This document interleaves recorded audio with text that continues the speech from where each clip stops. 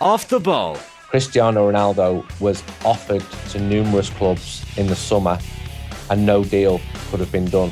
Subscribe now to the OTB Football podcast stream wherever you get your podcasts and download the OTB Sports app. Mark your card. In association with Betway. Who are you backing? Underdog or favourite?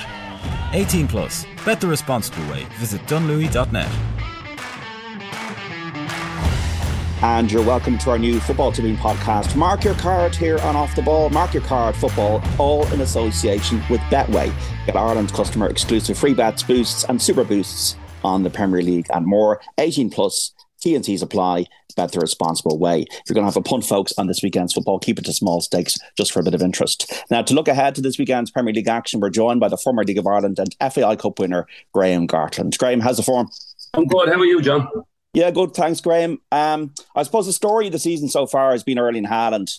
Like Manchester City, they're 6-1 on to beat Southampton on Saturday. I'm looking through the records. Dixie Dean, for an English top flight season back in 1928, got 60 goals. This guy is unstoppable. He's just been brilliant to watch. Yeah. Like I think everybody's been speaking about in the last 2 weeks about they're asking defenders how you stop them. Defenders are saying they don't know how. I think the biggest thing for him being in such a good team is you can't even stop the supply to him. That's the thing. It's like, can you cut him off?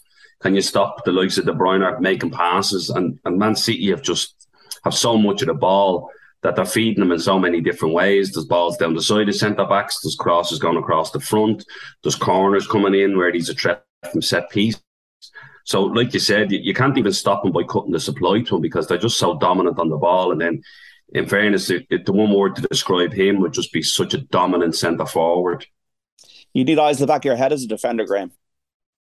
Yeah, like he'd panic, he'd worry you. Like again, it's damage limitations with him. Like where can we go that basically he doesn't cause you the most amount of damage? And in fairness, there's not many places. Like you can say, well, I'll give up his feet, but if you give up his feet, he has the power to back into you and roll you and move you, and then set one wide for cross, and then he has the run on you in the box. So with I just don't know how to. I couldn't even give you an articulate answer in terms of how you could try and stop him because at the moment he's unplayable. Yeah, Southampton really struggling as well. Hasenhüttl hasn't really worked out there. I think they're in real trouble of being relegated. And for Gavin Mizuno, that's not great. But look, it's good to see him playing in the Premier League. The game of the weekend, Graham, is on Sunday. Arsenal versus Liverpool, 4:30 kickoff. Two teams which are odds against. Arsenal 6-4, Liverpool 8-5. I think a lot of people have been expecting Arsenal to falter and to be same old Arsenal, but this is a different team. And I think if they can get on the front foot, as they did against Spurs, Graham, they could have a chance. Yeah, I think they do. Yeah, like you said, I think their setup is really good. They've got good defenders that can handle sort of 1v1 situations. They are susceptible to a counter-attack, which is seen against Manchester United. But yeah, they have a lot more attacking prowess than they have, and they seem to be a little bit more clinical than they have been in recent years as well. So for all the chances that they are getting, they have a lot of goal conversion rate is high. Gabriel Jesus has added to them massively because wherever he goes, he causes sort of trouble, and then other teams have to commit to that. They've done really well. Again, can you see them stop a Man City in the long run? Maybe with the fact that I'm not sure they're not in Champions League football. They're in Europa. Are they in the Europa League? Yeah. And that might catch them out because they play maybe a day later. But they're going to. I'm not sure how long they'll stay now. But I'm not sure they have the squad depth to maybe stay with Man City in terms of the quality that they have. But they're showing a lot more this season than they have over the last couple of seasons. So I'd probably go with Arsenal to beat Liverpool. With the way Liverpool are playing, you can probably see Arsenal winning that. Right. What has gone wrong at Liverpool, just in terms of comparisons with their brilliant seasons of winning the league and winning the Champions League? Can you get your head around it? Because they're conceding first nearly every game in the league. I think there's a lot of factors to it, John. I don't think it's just one glaringly obvious. It tends to be a lot of like small little things that make up the fine margins at the high end of sport. They played every competitive game they could last season. It was a remarkable season, even though they finished with 2 trophies. They lose out in the Champions League final. They lose out in the league. But they've played every game, and then the season is short as well because obviously the World Cup coming in Qatar. They probably haven't invested as well in the squad as they should have. In bringing in maybe a midfielder, which would be a glaringly obvious one. An out-and-out sort of two box-to-box midfielders that can play either side of Fabinho, that will give them legs in their team. That they haven't invested in the last couple of seasons. Losing Mane is a big one, which everybody knows.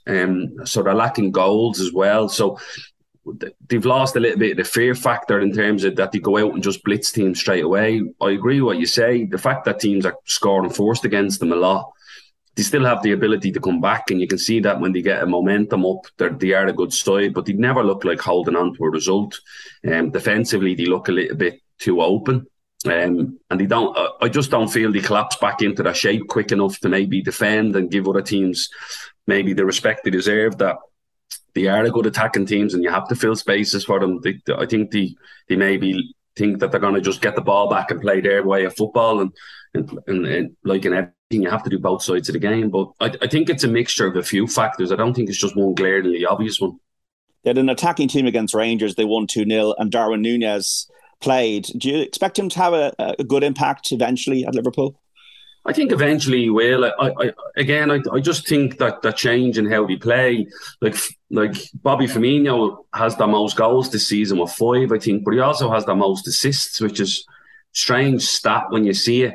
And he generally came in and dropped in and played and added as an extra midfielder, but he also dropped in and defensively and done the deepest midfielder, and then the two wide men, Salah and Mane, would press the centre back. So it's a different role from in that he's going to stay right up the pitch and be a focal point. But I think if they can get good deliveries into the box to him in terms of from Alexander and Robinson, who's been out for a little while as well, I think if they can get good quality crosses into the box and balls down the side, I think he'll score goals. He won't be as prolific as Haaland, but I don't think anybody will. But they do need a lot more goals from other areas as well. They don't get enough goals from midfield. Trent Alexander obviously scores goals, but they need more goals from the front three. Salah's I don't think he's scored too many as well. So, but Diaz seems to be a bit of a live wire, but won't probably get as many goals as Mane did. So he's gonna have to start scoring eventually to obviously justify the investment he made in him.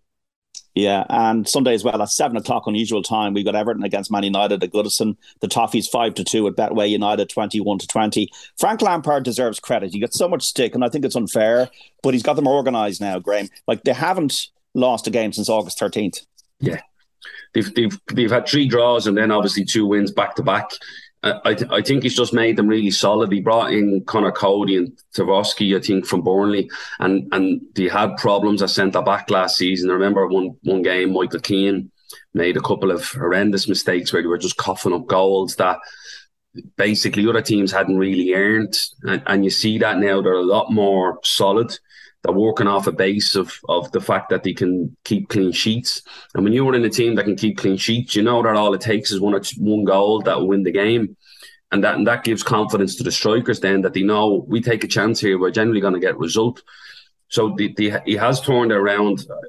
I like the way he's done it, in fairness, that you go from a solid base and then works from that. Because I think at Chelsea, he probably did maybe try and always make sure that they played a certain brand of football, the sacrifice maybe defensively in that sense. So they'll be going into the United game having conceded 6 goals at the weekend, knowing that if they can limit their chances, they have a chance to score against them.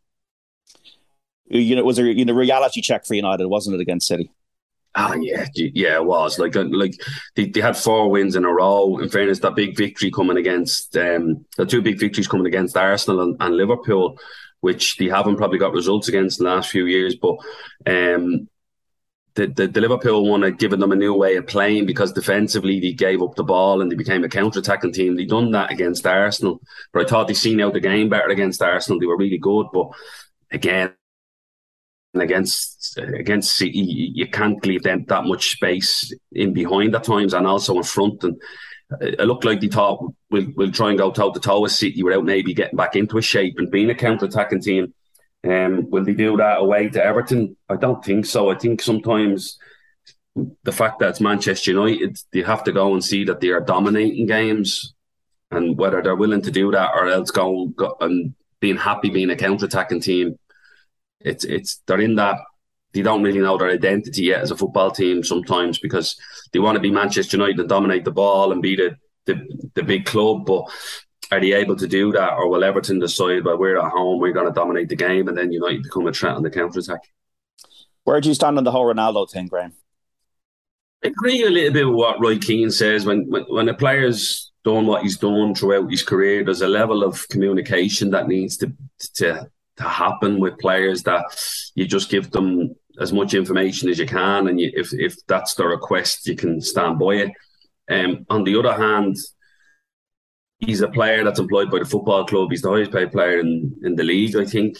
And if they're saying we think you have to stay, then there's an element of it that you have to stay and row in, and the club can use you as they see fit. I think I spoke to you about it before, about like, you see the way Harry Kane plays, and you watch Spurs a lot, John. You see the way Harry Kane plays, where he drops in, he links the game, he can hold up the ball, he plays it to his wide players, and he makes the box, and he scores a lot of goals off it. And you're thinking, would Ronaldo maybe take up that role, and he's still clinical? I don't know if United could use him like that, because Spurs play a similar counter-attacking way with Son on one side as well. So I could see him playing that role, but is he willing to do it? I don't know. I don't know what's going on, but I think there's broken communication between Ronaldo and the club, and I don't think it's going to be fixed anytime soon. Well, Graham, Betway are providing the €50 charity bet on this weekend's Premier League action. This is what I'm going for. What do you think? I'm going to go for Leicester to beat Bournemouth. I thought Leicester needed that win against Forest. You're laughing on Monday. I think Bournemouth haven't scored at home since the opening day, and I think Leicester are not a team that are relegation fodder. That they're 21-20 for €25 on the nose. I'm also going for Crystal Palace to beat Leeds. I think Palace have been unlucky this season, unlucky against Chelsea, conceded late against Brentford. I think they're good at home. They got good attacking players, and Leeds lost 5-2 away to Brentford. They lost away to Brighton. I'm also going to go for Palace at €25 on a 21-20 as well. So I'm going for Palace and Leicester this week, Graham. Very good. Yeah, you can see that. But obviously Bournemouth still have a caretaker manager in charge, and Leicester had a great win against Forest the other night, but they're still off the back of 4 losses. I watched them against Brighton, and I thought they were really, really poor. I still worry about the goalkeeper. That would give me worries about your bet on the goalkeeper. And Bournemouth at home, it's not the most hospitable place to go, or hostile place to go in terms of a place. So it's a good away. Yeah, I could see why you're picking it, but Bournemouth are 13th in the league and Leicester are 19th. That's probably why you're getting such good odds on it. I'd probably go with Newcastle to beat Brentford at home. That would be my banker. They've just come off the back of beating Fulham 4-1. Brentford don't really score many goals. They've 3 draws and a loss in the last 5 games with 1 victory. So they're similar place in the league, but I just think Newcastle at home will have too much for them. And you get 31-40 on that with Betway if you want to have a look. Graham, thanks so much. Enjoy the action this weekend. We'll speak soon. Brilliant. Thanks, John. Thanks for having me. And remember, folks, Mark Your Card Football is all in association with Betway. Get Ireland customer exclusive free bets, boosts and super boosts on the Premier League and more. 18 plus T's and C's apply. Bet the responsible way. We're back next Wednesday to preview the latest golf action. Mark Your Card in association with Betway. Who are you backing? Underdog or favourite? 18 plus. Bet the responsible way. Visit dunlewy.net.